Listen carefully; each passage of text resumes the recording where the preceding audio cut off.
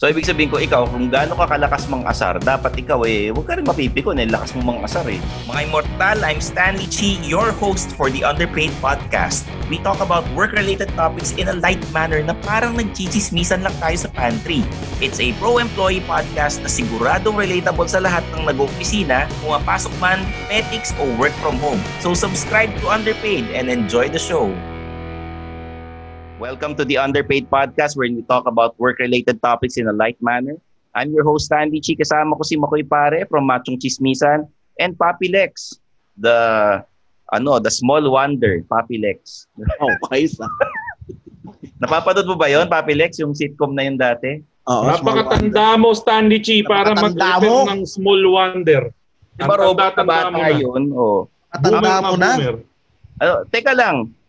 Bago tayo pag-usapan natin yung mga sitcom na mga ganyan. Kumusta na ba kayong dalawa? Ba't pareho kayong nakasombrero?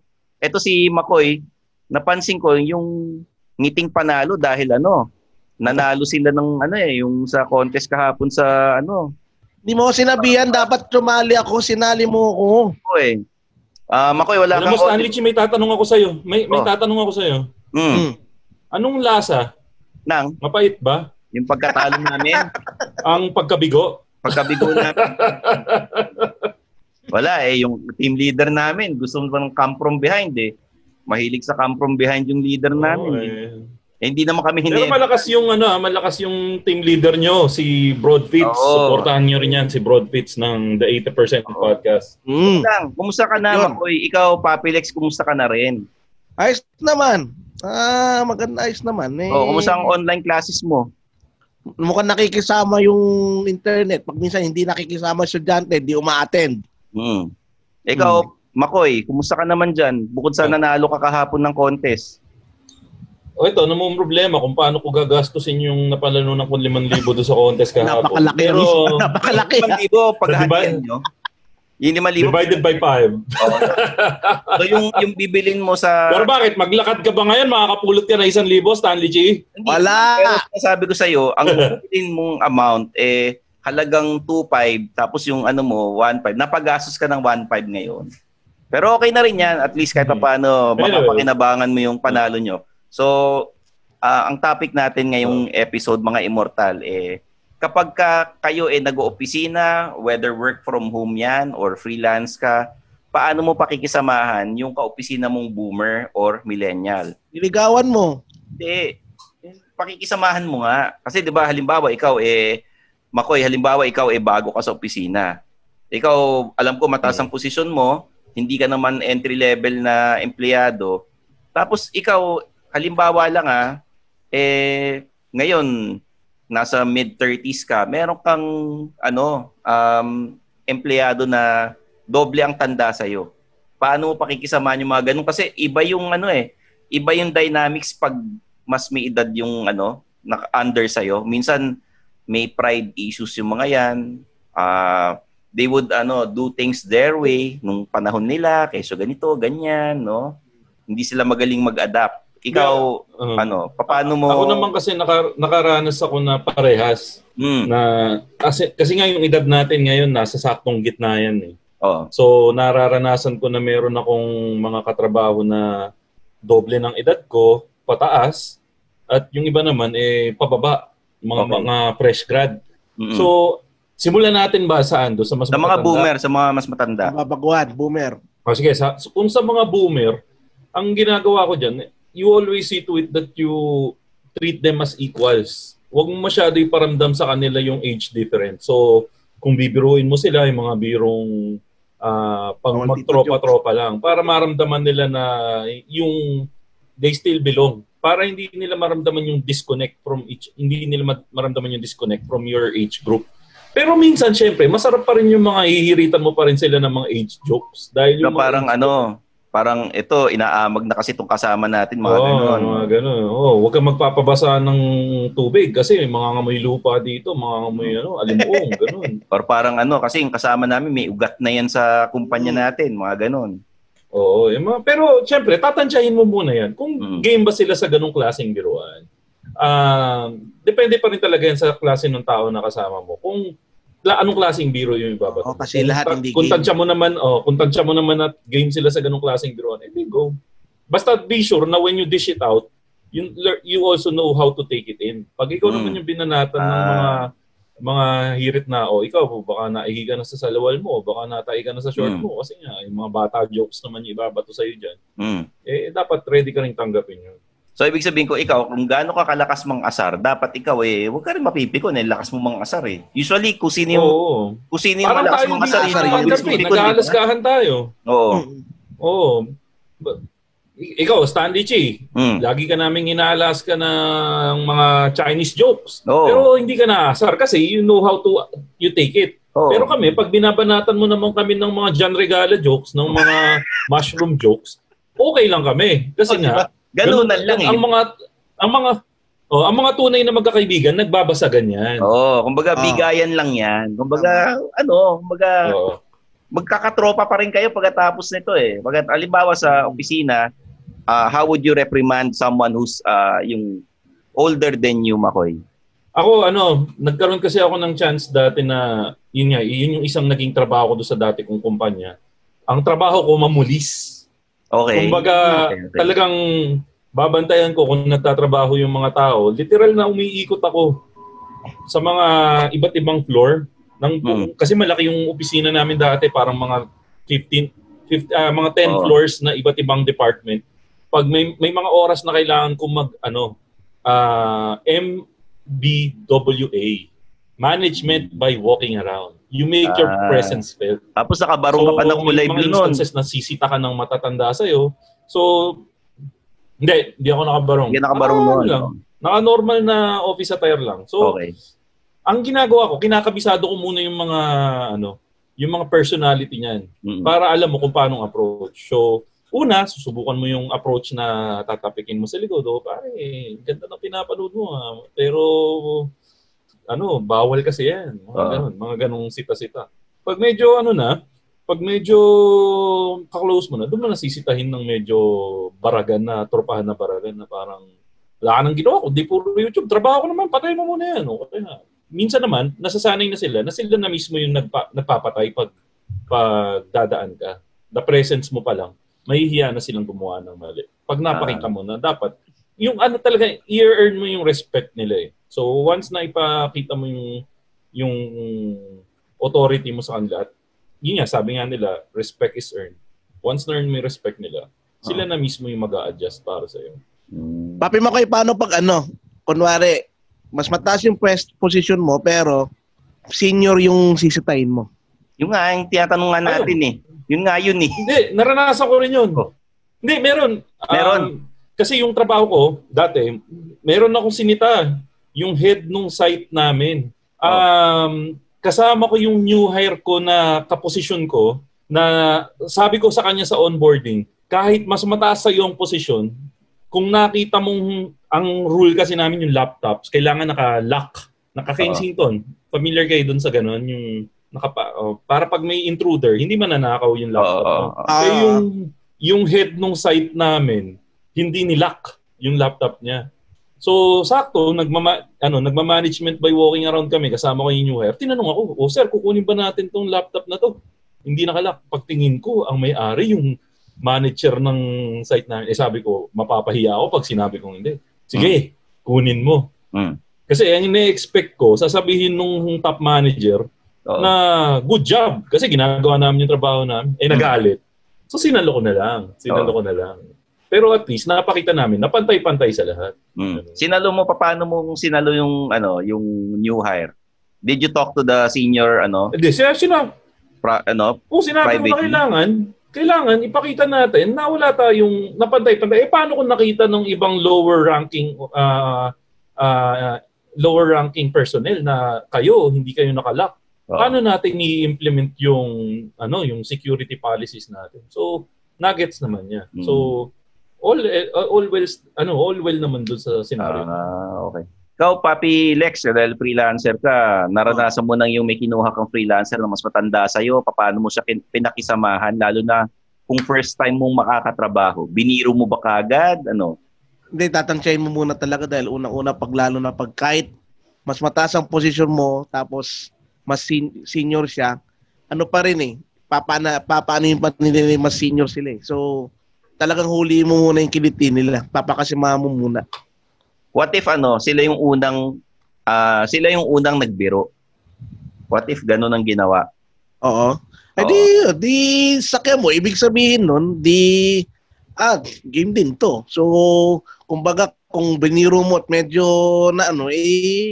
siya may problema nun. So, kumbaga, parang pagka biniro ka niya, hindi ka mapipikon, tapos pag biniro mo siya napikon, medyo, paano mo kakausapin yan? So, pwede mong hiritan na, ang lakas mo mangasar, tapos pag biniro ka namin, mapipikon ka kagad. Hindi, sabihin mo, ikaw nauna, pero pag babanatan ka, sipahin kita ganun. No. Sipahin, bingi. Sipahin. Si Papi Lex, medyo nakakatakot eh. Meron siyang advantage na yung si Papi Lex, pagka nang asar siya, mangingiti ka lang, hindi ka pwedeng mapikon eh. Meron siyang ganung advantage. Yung parang appeal ni Papi Lex.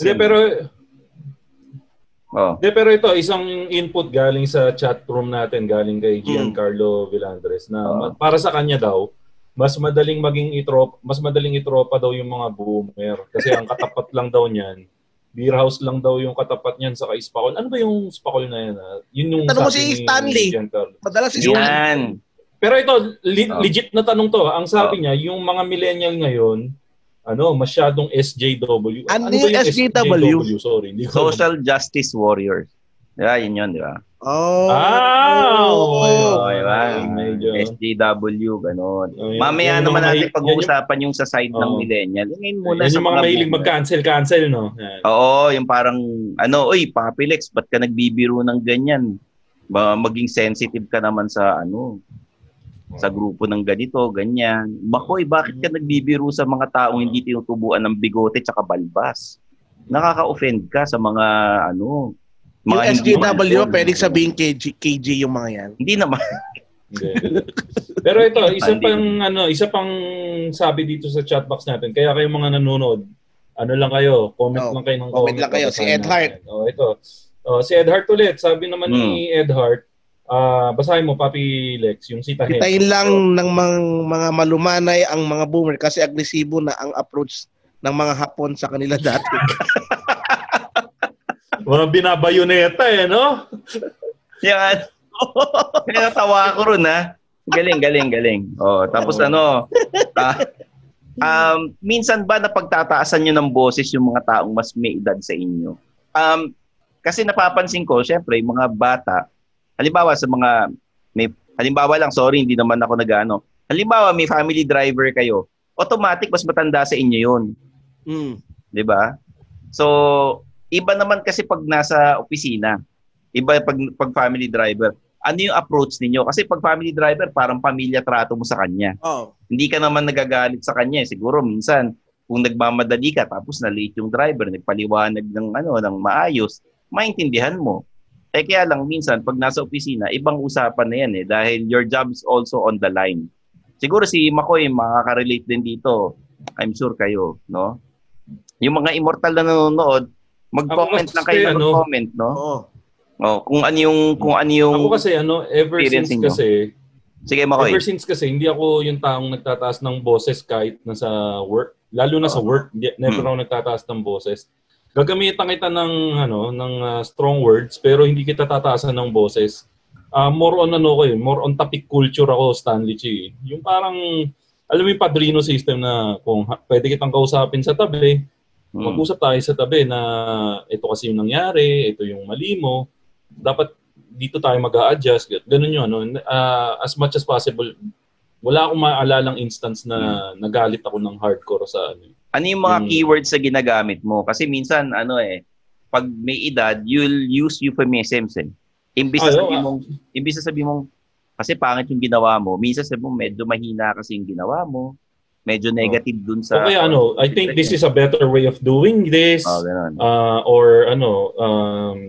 Ano pa ba? Nakalimutan ko ibang ginagamit ko, pero yun nga, sinasabi ko, this is something that ganito ko gagawin yan kung ganitong sitwasyon yan. Hindi ko, sasabihin ko na hindi masyadong maganda yung discard. Walang direksyong ganun. Kasi that would, hurt the ego. Kung matanda man yan o bata. Basta may mga keywords kang gagamitin. Kumbaga, gagamitan mo ng ito para sa mga taong gustong mag-handle ng ganyan sitwasyon. Ang gagamitin mo diyan ay yung kiss and kick method. Alam niyo ba yung kiss and kick method? Ano yun? Ano yun? Kiss and kick method, the name speaks for itself. Una, ikikiss mo muna. Lalambingin mo muna ngayon yan. Saka mo ngayon ikikik. Saka mo ngayon sasabihin kung anong kailangan nilang baguhin. So sabihin mo na, ikaw Stanley Chi, kunwari late ka. Kung sasabihin ko, Stanley Chi, buti naman pumasok ka ngayong araw, kailangan ka namin dito kasi sa office eh. Buti na lang nakarating ka. Pero bakit nga ba late ka ngayon? Sana mas maganda bukas, mas maaga ka lang darating ng sakto sa oras. Yan, ang tawag yan. Kiss and kick.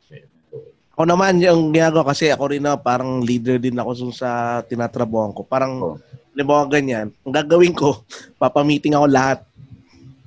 Tapos, in general mo ibabato? In general. Tapos, ang agenda ko, in general. Tapos, tapos noon, yung guilty, lalapit na sa akin parang, Sir, sorry po parang ganyan. Wala kayo call out. Wala kayo call out. Parang kumbaga, malalaman mo, kumbaga, matatamaan sila kung sino man yung, mo. Tapos ang pansin ko, mas madaling i-reprimand ang mga boomer kaysa sa matatanda. Di ba yung boomer tsaka matanda pareho lang yun? Ay, yung bata tsaka kaysa sa boomer. Mas madali i-reprimand yung bata kaysa sa boomer. Kasi wala pa masyadong sungay yung bata. Kasi nga yung mga boomer nga, yung mga matatanda nga is meron ng ego yan na mas senior ako sa'yo, mataas lang ang position mo sa akin, parang ganon. So, kailangan mo pag matatanda, kailangan mo talagang, alam ni Makoy, kailangan mong konting hilot. Yun nga, yung kiss and kick. Tama yung siya sabi. Ako, sampal himas. Ayun, sampal himas. Tama sampal himas. Kumbaga, sabihin mo muna yung mali. Tsaka mo, tama. Parang alam mo kasi, pag hindi ka dumating ng maaga, paano na kaming lahat dito? Magkakagulo buong opisina, mga ganon. Oo, kaya sabihin mo, dahil matanda na siya, pag hindi ka dumating ng maaga, malay namin kung inatake ka na sa puso sa daan. Ang tatanda mo na. Blatter ka na nga namin, pinahanap ka na namin sa pulis eh. Konti na lang, maglalaro ka na ng laway, mga ganon. Malay ba namin kung sinundo ka na ni, Satanas? So, yun yung mga iba't ibang experience din natin, no? Minsan ang nararanasan ko yung bagong pasok, yun yung boomer. So minsan kakapain mo talaga, hindi mo alam kung okay ba to. Napapansin ko lang medyo maingat pag boomer, pag mas may edad yung bagong pasok. Mas hindi nagkukwento, mas hindi nagsalita, no? Professional lang. Tapos maglulusen up sila pag kunyari lumabas kayo, kumain kayo sa labas, nag-inuman kayo, tsaka lang siya maglulusen up, magkukwento, ganun. Kasi kadalasan sa boomer, yan yung mga napaso na, Stanley Chi. Nadala na, daming issues sa galing na kumpanya, parang ganun. Isa kasi sa tatanggapin natin naman talaga na tip sa working environment is you never lay all your cards at the same time. Kasi minsan sa liit ng, lalo na ako sa IT, sa liit ng IT world, minsan talaga may mga bagay kang hindi dapat ikuwento dahil minsan yung kaibigan ni ganito, kaibigan pala ni ganyan, mga connect. So minsan nagkikwento ka, yung boss ko dati doon sa dati kong kumpanya, sobrang coops. Pinsan pala nung kaopisina mo, so wala na, basag ka na. Bad chat ka na sa kanya. So minsan talaga, kailangan mong hintayin yung tamang pagkakataon or kilalanin muna ng maayos yung mga taong makakabili. Minsan rookie mistake yun pag baguhan ka no? Kunyari bata ka na mataas sa position mo. Tapos nagkwento ka ng yung pangit sa kumpanya, yung bagong pasok may edad na. Siyempre ang inaano niyan, job security kasi may edad na siya, di siya makakalipat-lipat ng basta-basta, no? Pag chinuchu mo yung laglag ka doon. Ito naman medyo baka ilaglag ka. No? Meron yun. Ito yun. Yun yung disadvantage pagka mas may edad yung bagong pasok. Lalo na nagpapakitang gilas pa yung baguhan ka pa lang Papakitang gilas ka dun sa kumpanya. Gusto mo good shot ka sa mga boss mo. Pero Makoy, halimbawa ang tauhan mo foreigner. Kasi yung kanina sinasabi ni Papilex, that's very Pinoy. Yung yung approach mo Papilex mag-general meeting ka, wala kang i-call out kung sino lang matamaan, sino lang makonsensya. That's very Pinoy pakiramdaman Yung kay McCoy naman is one-on-one na, uy, pare, ganyan-ganyan. Medyo mabait pa nga na boss yung ginagawa niya paano pag foreigner? Ako, I've worked naman din with different nationalities. Singaporeans, Indiano, Amerikano, European. At isa yung common sa ginagawa ko, lalo na pag mga ibang nationalities. When it comes to people na hindi Filipino, dyan, straight up ako dyan na pagko-call out, lalo na pag may pagkukulang. Pero may konting twist pa rin ng Pinoy na kailangan pa rin na may konting suggestions pa rin. Kasi siyempre, when you call out something, you give out suggestions then on how to better themselves din. So, pag foreigner, sanay sila sa culture ng ng straight up. Mas gusto pa nga nila yung straight up, mas nababatrip pa sila minsan pag you're paligoy-ligoy ka, no? Oo. So, dati sinubukan ko yun na beating around the bush muna ako and then sinabi, just go straight to the point and break it to me straight up. So, yun. Mas papadali ang buhay pag foreigner. Dito kasi break it to me gently So, ito, katulad nga nito, isa sa mga input sa atin ni Julia, ang problema, balik ulit sa mga boomers, kaso lang daw, ang problema daw sa mga boomers, pag tinaasan mo daw ng boses, kaso lang, taasan mo or hindi yung boses mo sa kanila, nananarcastic, tapos pag mataas naman, sabihin, bastos. Minsan kasi, ang mali sa matatanda or sa nakakatanda tayo is kasi nabuo na yung mindset na mas matanda, very wrong daw yun, sabi ni Julia Andrea Ramos.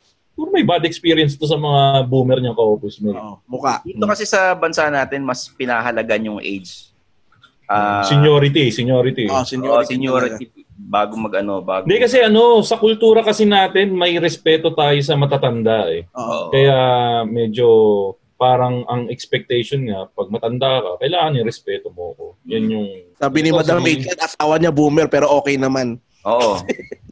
Kasi mag-asawa kayo Parang kasi syempre matatakot sa iyo yun, Madam HR Oo.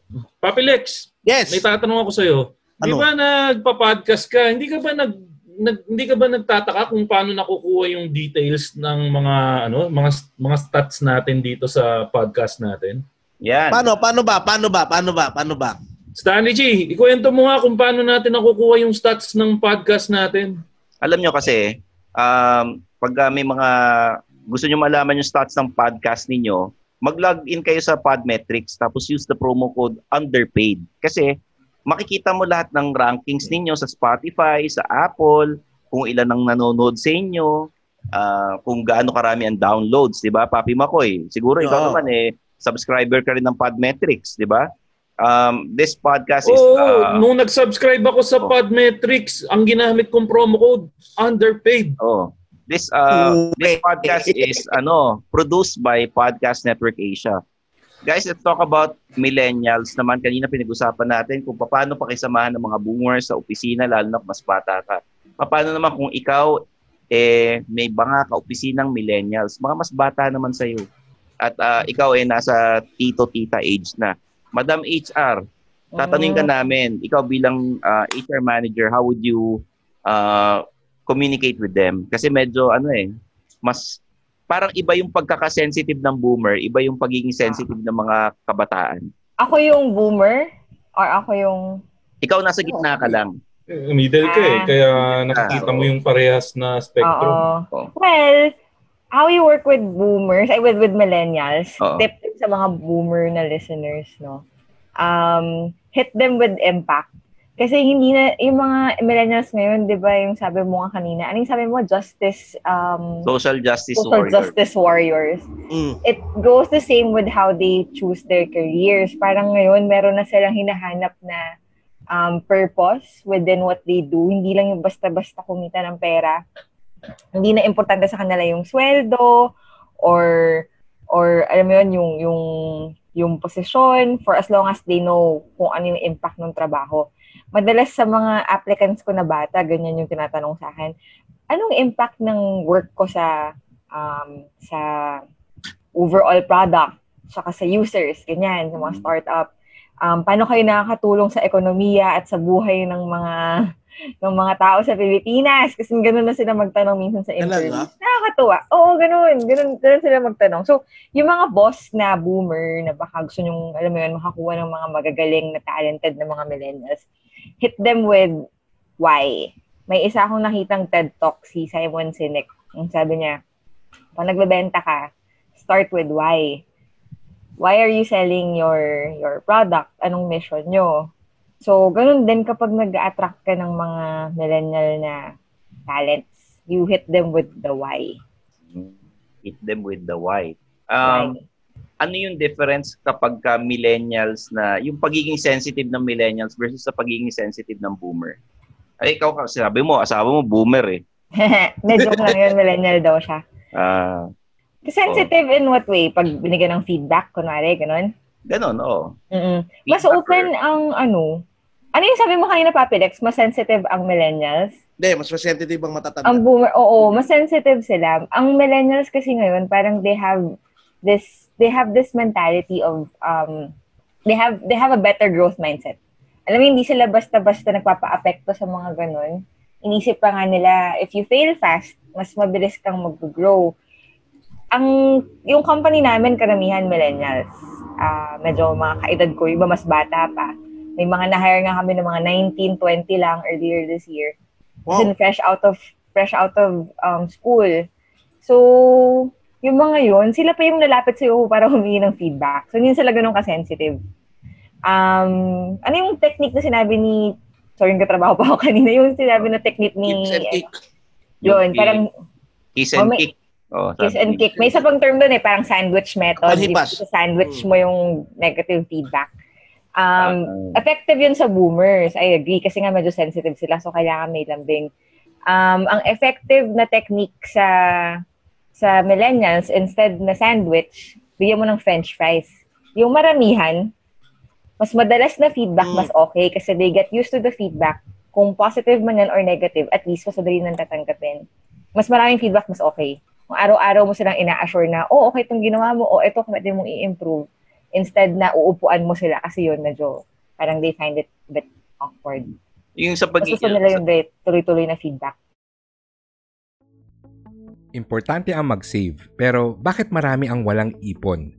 The answer is because we don't spend enough time in learning practical financial strategies. This is Fitz Villafuerte, a registered financial planner, and I'm inviting you to listen to the 80% podcast, kung saan tuturuan ko kayo kung paano yumaman. So join me and let's talk about personal finance on the 80% podcast. Hi, this is Roy Sigalar from the Research Department at First Metro Securities and host of the Philippine Stock Market Weekly podcast featuring timely and relevant discussions on the Philippine stock market and economy in the hope of providing investing and trading guidance to Filipinos. New episodes every Tuesday and as always, your future first. Hi, I'm RJ Ledesma.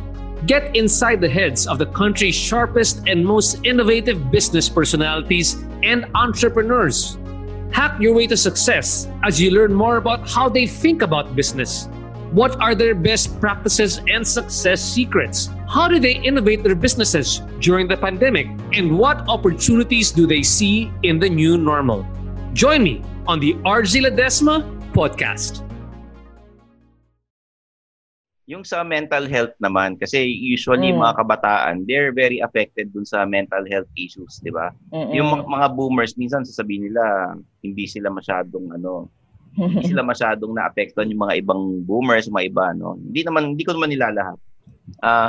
How would you deal with that? Kasi yun yata yung parang sinasabi ng ibang nagko-comment na mas sensitive, mas yung cancel culture, mga ganun. Mas sensitive ang boomers? Yung kabataan. Because of may mga mental health issues na ngayon, di ba? Mas na... Kami, mga sensitive kami. It's a matter of, kasi, exposure to information. Hello, yung kabataan siguro ng mga boomer titos-titas natin, hindi naman sila familiar sa mga term na mild depression, di ba? Severe anxiety, mga ganyan. Ngayon lang nauso yan kasi people have better access to information.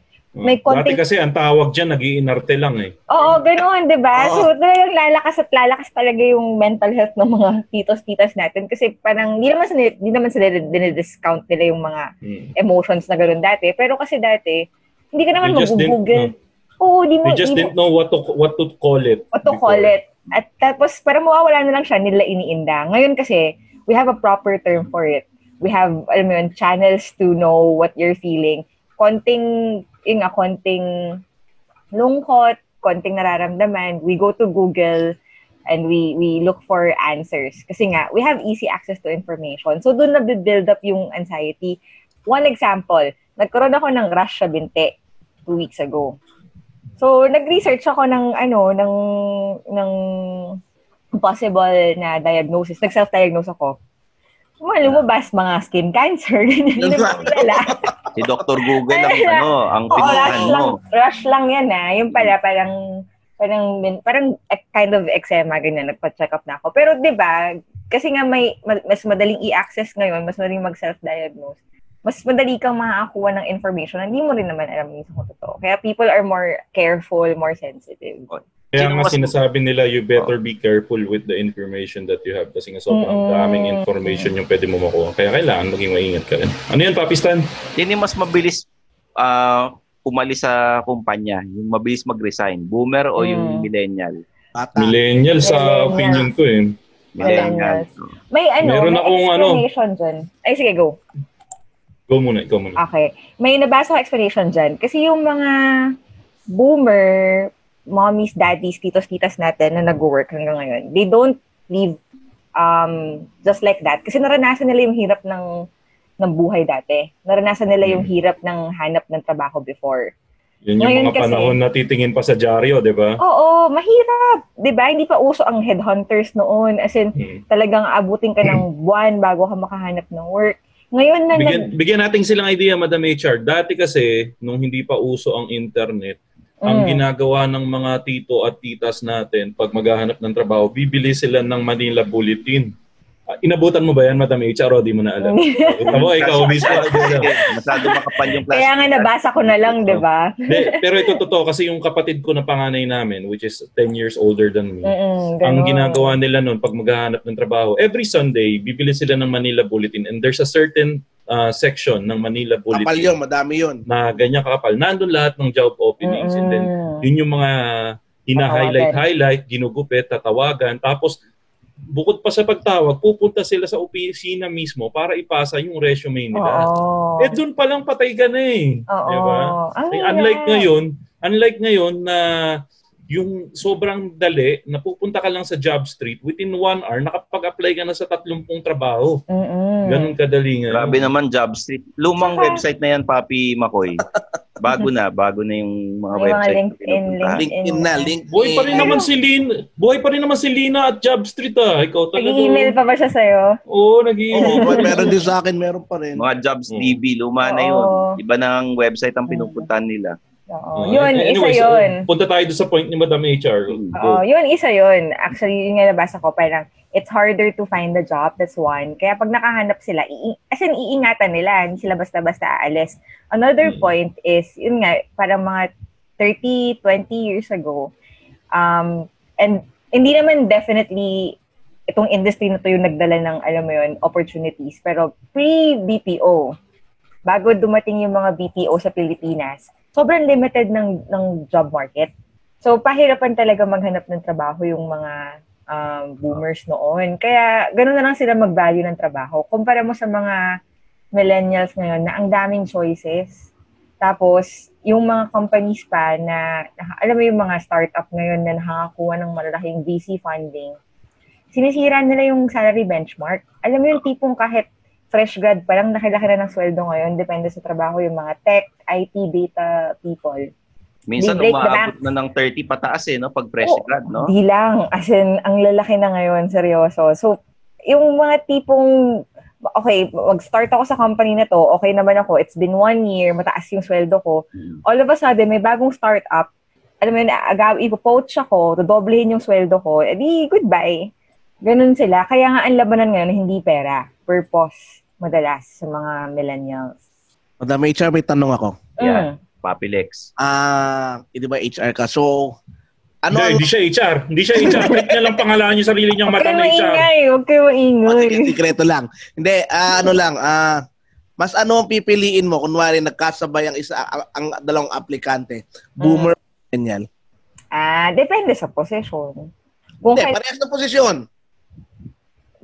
Depende sa role kung anong hinahanap ko. Kasi kung halimbawa, kailangan ko ng medyo techie, na mabilis-bilis gumalaw, uhunin ko, millennial. Kasi same sila. Same talaga as in pantay. Skills, everything. Iba lang talaga nila is yung person, yung nila yun. Pero same. Generation gap lang talaga. Oo. Same. Techie rin si Boomer. Alam mo, siguro ito as in no kidding, I'll hire the Boomer. I wanna give these guys a chance. Parang meron akong mga hinire before na wala naman kaming age limit, as in bawal naman kasi yun. Pero alam mo yung tipong kahit wala pang experience, tapos they wanna start over, they wanna start a new career. Kinuha namin. Tapos it turns out magaling. Kasi yun yung mga people that has something to prove eh.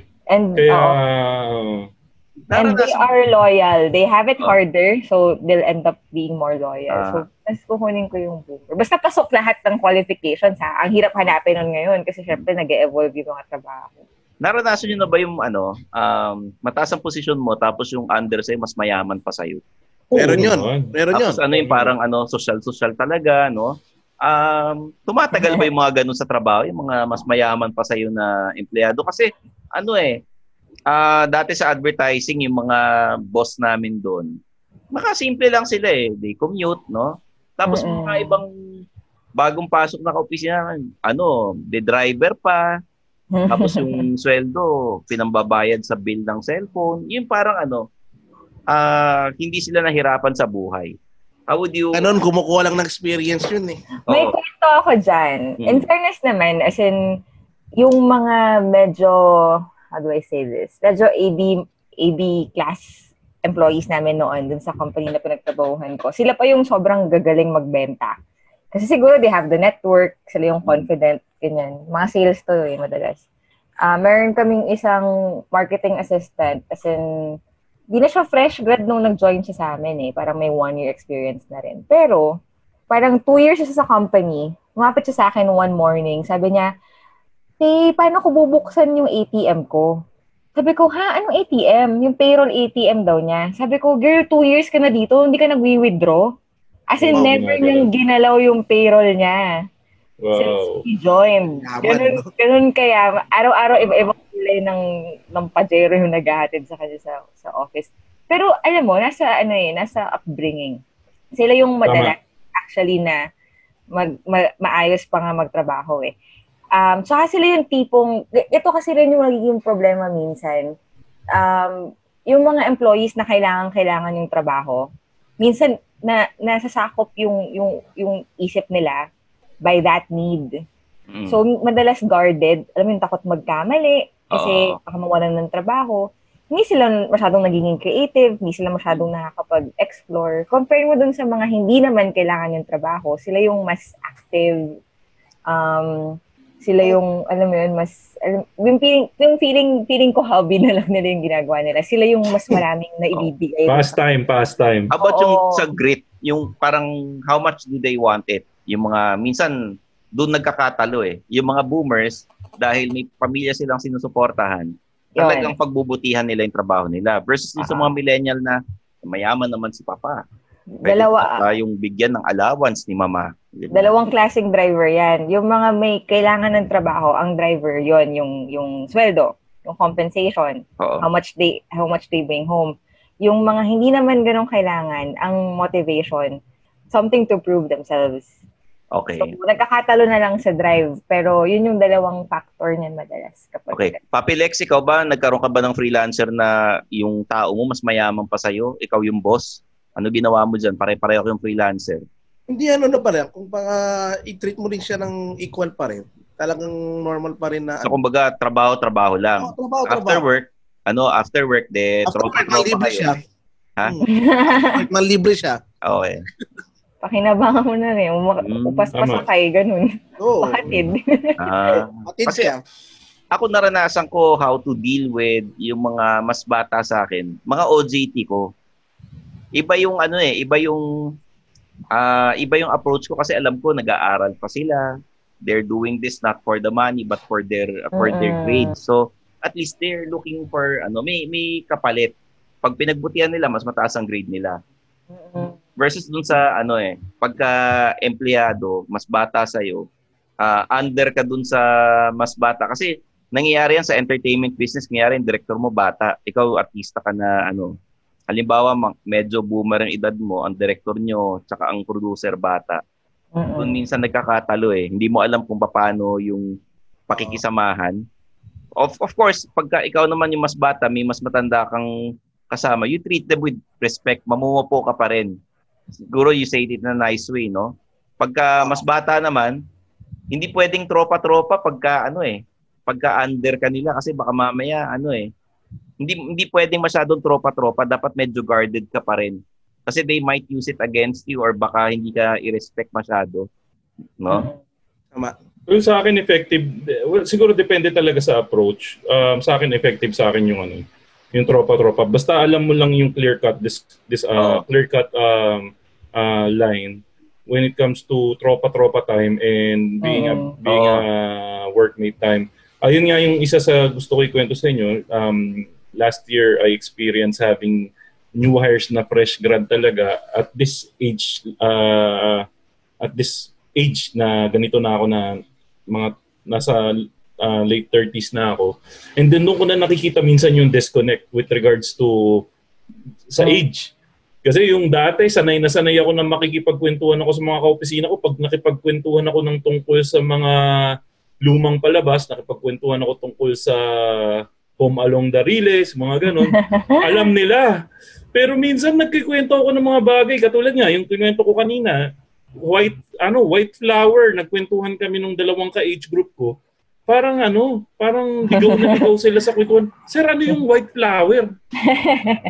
Medyo na-hurt na yung pakiramdam ko na putik, white flower na lang, di nila alam. Pero nung pinatikim ko sa kanila yung pakiramdam na gumagamit ng white flower. Gamit na rin sila. Lahat sila ngayon gumagamit ng white flower. Gamit nila dati. Anong brand ang alam nila? Wala silang ginagamit. Wala sila gumagamit. Oy, meron kami.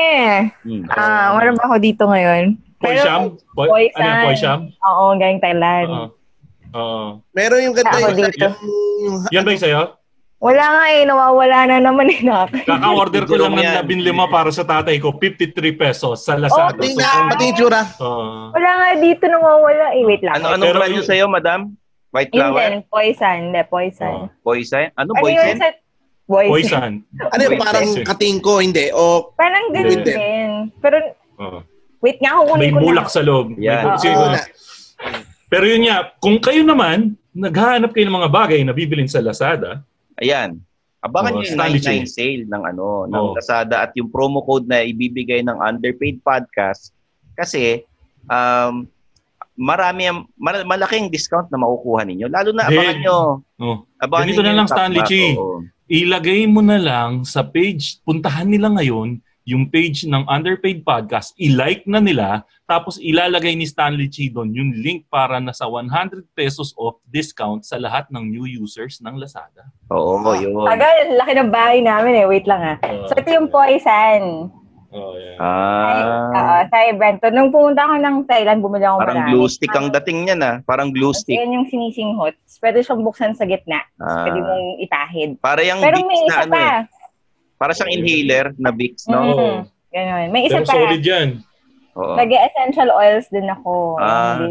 Okay Ang alam ko yung mga Tiger Balm Tiger Balm. Kasi in-chick ka. Oo nga. Yun yung mga nakikita ko Mga salon pass. Sanitary Balm, Tiger Natural, Balm. Stanley J, kasi nasa Binondo ka. Pag tumingin ka, makikita mo talaga yung brand na yun. Yun yung binibili sa amin kasi. Ito yung mga Chinsansu.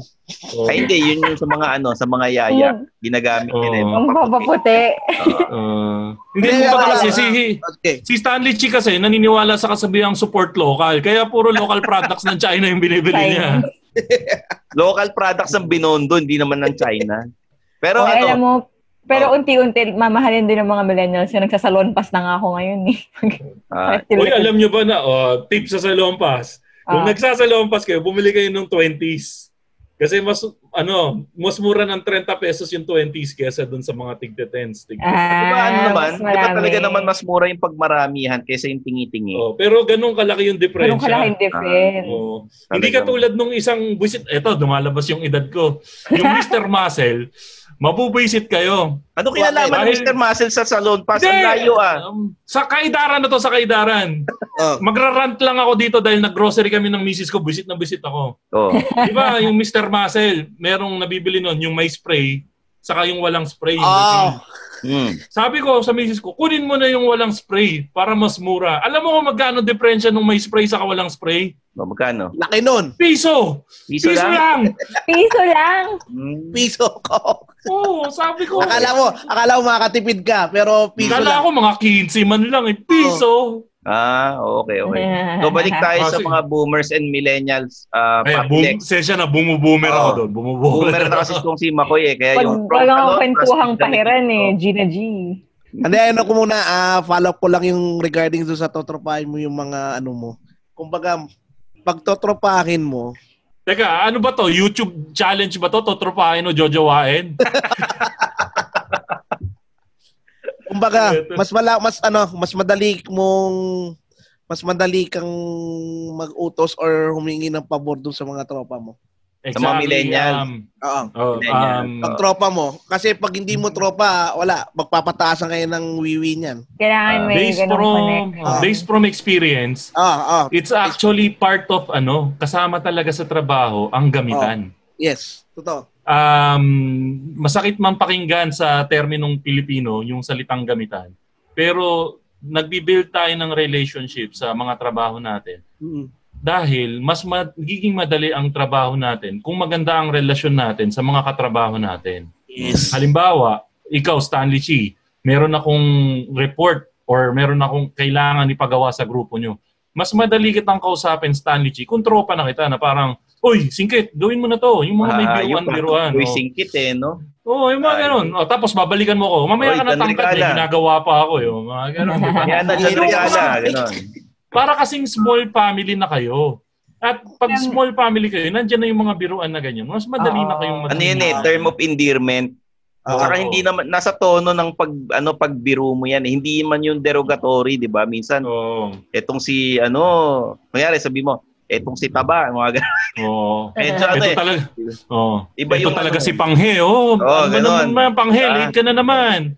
Iba yung mga term of endearment yun, parang sa pamilya din. Depende sa tono ng pananalita mo. Hindi naman yung nakaka-insulto na. Pero mag-iingat kayo sa mga bibitawan yung ganyan, lalo na sa mga bata. Dahil karamihan ng mga bata, yun nga yung mga gatekeeper culture na, uy, hindi mo na pwedeng ihirit yan. That's derogatory, mga gano'n.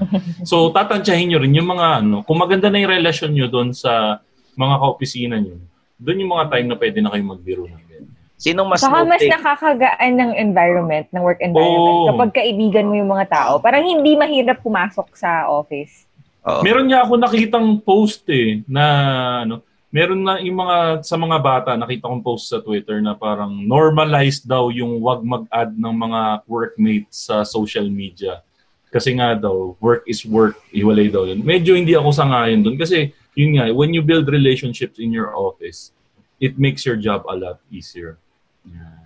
Pag pagka matagal na kayo magkakasama, hindi naman yung first day pa lang i-add mo na lahat. Hindi naman ganun. Hindi. Mga kailangan medyo close mo lang. Kailangan medyo na kayo, may pinagsamahan na kayo, ganyan. Saka medyo dumarating ka sa point na medyo may pride ka na eh.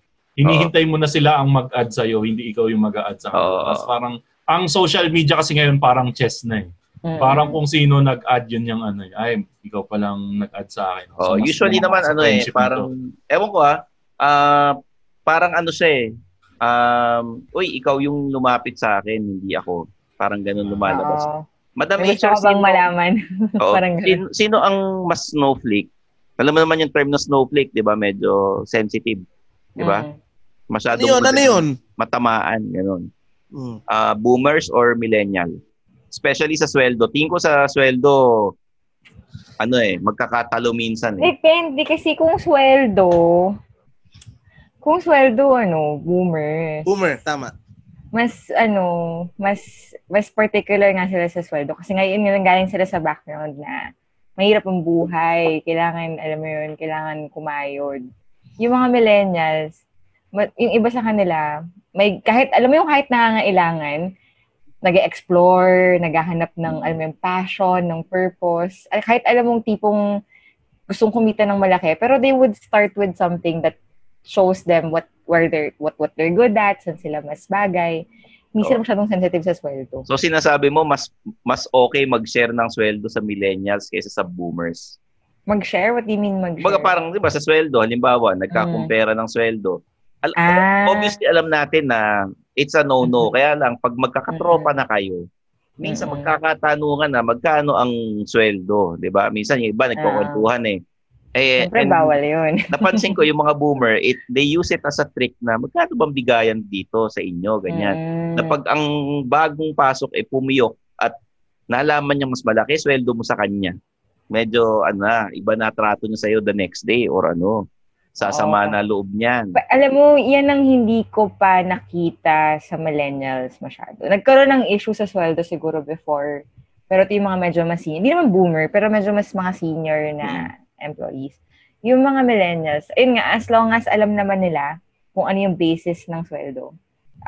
Kahit, alam mo yung goal ng HR, kahit lumabas, accidentally masend namin yung payroll sa lahat ng empleyado, walang mag-react, dapat ganun. Kasi alam nila kung anong basis ng sweldo, alam nila na, okay, nakapag-contribute naman to, kaya malaki sweldo nito. Hindi sila yung magreklamo right away. Yan yung talaga very sensitive. Kasi sa structure ngayon, Stanley Chi, ng karamihan ng mga corporate setting, may baseline na rin talaga ang bawat position with regards to the salary na matatanggap nila. Alam ko yung sinasabi ni Madam HR because I've been to companies before na nagkaroon na rin ng incidents na yung system nagbato ng payslip sa lahat, so nagkakitaan ng sahod. So wala masyadong shock minsan. Masya-shock lang sila pag nakita nila yung sahod ng mga higher ups kasi yun yung mga minsan wala silang idea eh. Kasi dati kami, naranasan namin, nakita namin yung sahod ng parang mga nasa second to the highest, third to the highest sa 3 na nasa 300, nasa 400, doon lang nagkakagulatan. Pero minsan kasi kung workmates kayo na same level kayo ng trabaho, kadalasan nagkakatalon lang ng 1,000, 500. Tsaka hindi na siya, hindi na siya taboo. Meron na ng website may, payscale.com. Meron ng benchmark doon. Pwede mo na makita. Magkano bang average ng sweldo?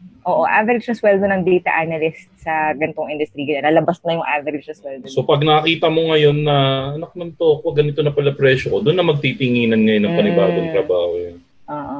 Pahingi na yan.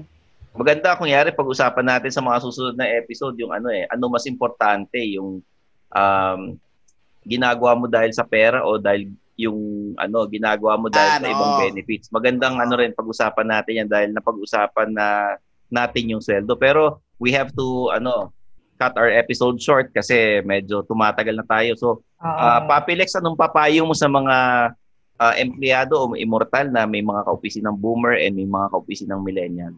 Ano lang naman yan isa lang naman. Marunong ka makisama. Matuto makisama at makibagay, no? Oo, kumbaga hanggat maaari kung sabi nga nila, sinasabi nga nila, being humble is not a defeat, di ba? Na lang, kumbaga sakyan mo na lang at kung do it in a nice way. Kung halimbawa, kunwari leader ka o mas boss ka or wag siguraduhin mong direct to the point pero wag naman yung totally na talagang yung tao. Kumbaga yun nga, sampal himas. Yun. Okay. Makoy. Madam muna, naghahang yung ko yun. Madam HR. Ayun, hindi naman tayo makakapili ng katrabaho. Tama yun. Dadaan yan sa HR, will look at skills, will look at culture fit, pero hindi mo naman mapipili talaga na kung alam mo yun saan galing, anong background. So, one key thing, siguro kapag nagtatrabaho, ang kailangan mong matutunan, yun nga, pakisama. Okay. Makoy. Yun, yung it doesn't matter, ang lagi nyo tandaan, it doesn't really matter kung anong edad nung katrabaho. Ang lagi nyo nang tatandaan, lalo na ikaw, kung ano man yung edad mo ngayon, just be a good co-worker. Positive work environment outperforms negative work environment. So if you want a good working environment, start it from yourself. And then, yung lagi kong pino-point out naman, kung kayo naman yung kumpanya, part kayo ng grupo, just set a good working environment or a good working culture. Pag maganda yung naset yung working culture sa simula pa lang nung grupo, yung mga taong papasok ang mag-a-adjust doon sa culture na sinet nyo. At ang maganda doon, tuloy-tuloy lang yun hanggang hindi nyo binabago yung kultura na yun. So, whatever culture na sinimulan nyo doon sa team, yun yung magtutuloy-tuloy. Kaya sa simula pa lang, gandahan nyo na. Okay. So mga immortal, kung boomer ka man o millennial, treat everyone with respect. Maging matuto makisama, makibagay at pakiramdaman niyo yung mga kaopisina niyo. If it's a boomer, syempre, mamupo kayo, di ba? And pagdating sa trabaho, syempre trabaho. Say everything in a nice way. Maganda naman yung mga sinabi kanila ni Madam tsaka ni Makoy, yung sa sandwich mo, yung 2 positives tsaka isang negative, isa sandwich mo, constant communication, sampal himas na mga technique nila na binanggit namin, yung kiss and kick. Medyo bastos pakinggan yung sampal himas. Sampal himas, ganun yun eh. Sasampalin mo muna tapos hihimasin mo. Masokista sandwich kasi. Isa pa yung sandwich eh. Nako. Ano ba itong mga sinasabi? Pati ba naman sandwich? Sandwich dumi talaga ni sandwich eh. Okay. Pagka kayo naman ay millennial, matuto kayo makibagay sa kultura ng opisina at hanggat maaari, pagka kayo ay senior o boomer, tapos bago kayo sa opisina, be a good example din. Wag niyo ilabas yung mga sungay niyo. The reason why bago kayo sa opisina, tapos may edad kayo, you're starting fresh. Wag niyong i-carry over yung mga kalokohan niyo sa dating kumpanya dun sa bago. Okay? So sana nag-enjoy kayo sa napaka-informative and entertaining na episode ng Underpaid Podcast, one of the top 3 Pinoy podcasts in the Philippines according to Esquire. So maraming salamat ulit sa Esquire. Salamat. PNA, we have PNA stickers on IG stories. Gamitin niyo, just type Immortal or Underpaid. May Underpaid Podcast stickers tayo. At the same time, sila Makoy din meron yung Machong Chismisan. So, kita-kita tayo ulit sa next episode. Stanley Chi. Yes. Medyo lumalabas yung edad ko. Ginugil ko pa how to put stickers on IG. Okay. Yung IG stickers IG stories IG stories. Ita-type nyo lang. Tonto ako nung nakita ko yung mga stickers natin sa loob ko. Wow, we made it. Type nyo lang. Arrived. Underpaid or Immortal. Yeah. So, marami kayong makikita stickers doon sa Instagram stories. Okay, follow us on our socials. Kita-kits ulit sa next episode. Thank you for listening to the Underpaid Podcast. For Makoy Pare, Papi Lex, Madam HR, I'm Stanley Chi, and this is the Underpaid Podcast. Bye!